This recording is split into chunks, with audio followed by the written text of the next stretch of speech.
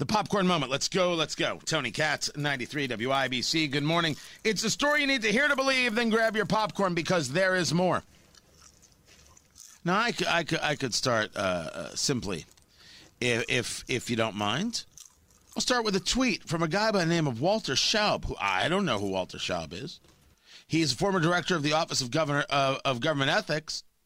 Senior ethics fellow at something called Pogo Watchdog, 662,000 followers on Twitter. Youngkin, who's the Republican who just became the governor-elect in Virginia. Youngkin won because he convinced a lot of Virginians that their kids should never, ever learn that their state was the last state in the union to desegregate. It would be one thing if he won because of some random policy issue, but he ran on straight-up racism. What a disgrace. Is that why Glenn Youngkin won? Or did Glenn Youngkin win because Terry McAuliffe, the Democrat, said parents shouldn't have a say in their kids' education? Which one was it?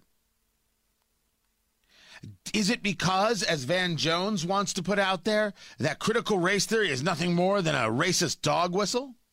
Farther left. Sure, I think Biden's troubles are bigger than this particular issue, and I think that the Democratic Party, everybody that I'm talking to tonight, they're saying this is a big, big wake-up call. I think people took Virginia for granted.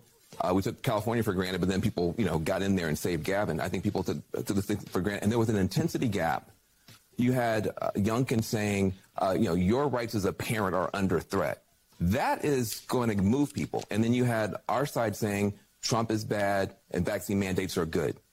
There's a mismatch on the intensity for that message. And so, as you begin to think, what are we going to do? You've got to be able to respond to what I think is dog whistling on education. I think all the CRT stuff is trumped up dog whistling, but you got to be able to respond to it. And see that, parents? You're talking about critical race theory, but it's because you respond to racist dog whistles. Don't you know? Van Jones just told you as much. Van Jones, the same guy who said this about Glenn Youngkin. You do have the grassroots folks out there fighting for this on the Democratic Party side. The stakes are high. When this election is over in Virginia, we will know. Have we seen the emergence of the Delta variant of Trumpism? The Delta variant of Trumpism. In other words, Youngkin, same disease, but spreads a lot faster and can get... Just so we're clear, he did refer to a human being as a disease. Now, I have given Van Jones credit for being able to engage conversations, but this is just gross. And he deserves all the derision he gets for this bigotry and this hate, which is 100% his. Now, this wasn't the only person. How about Joy Reid over there at MSNBC? 800,000, well, nearly 800,000 people have died. Schools have reopened. The Delta variant, the wave from the Delta variant is coming down. There are some variables that are moving in the right direction at this point. And the exit polls showed that which was interesting, that the coronavirus, or that the virus, was a very low was not importance to many of the voters there. It was education, right, which is code for white parents don't like the idea of teaching about race. And unfortunately... See that, parents? I'm talking to white parents. You're just a bunch of low-rent, low-class, dirty racists. That's all you are. That's all you'll ever be. You can't be concerned with your kids' education. They have just lumped you into a group because of the color of your skin. What could be more bigoted than that? What? I'm asking. I want an answer. What could be more bigoted than just saying of people, we don't need to know about you, we don't need to understand you, we don't need to meet you, you have an immutable characteristic, and therefore you are guilty. Let's go back to MSNBC. Nicole Wallace leading the conversation. I think we know the answer to some of this. I watched Glenn Youngkin's interviews on Fox News, and he did nothing that he did not I mean, he worshipped at the altar of Donald Trump on Fox News. He flew an insurrection flag at his rallies.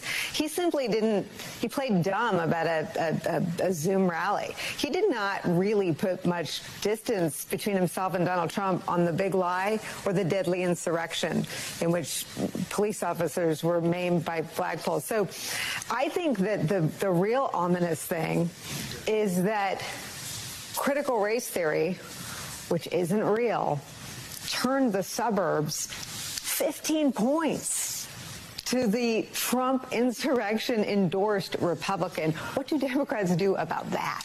They can't accept the fact that parents will stand up for their kids.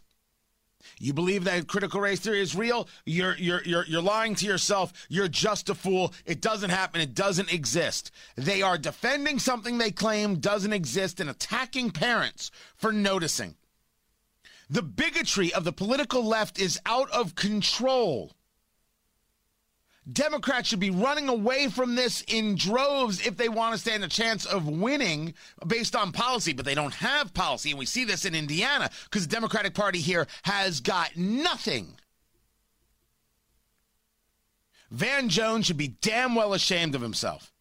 And Joy Reid, there is no coming back for this racist, for this bigot, this despicable woman. Oh, you got a problem with that? Quote me. Joy Reid is a racist and a bigot.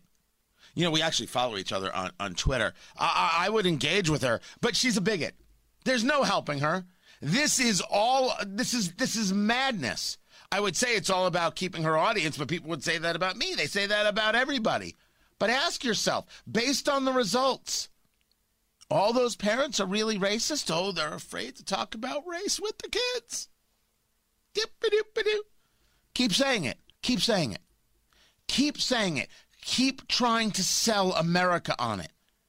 Seriously, Democrats, you want to lose in 2022, 2024, 2026, 2028? I'm talking to all of you. You run the foundations. You're the CEOs. You think you are pious and moral and just. Your party is steeped and reeks in bigotry.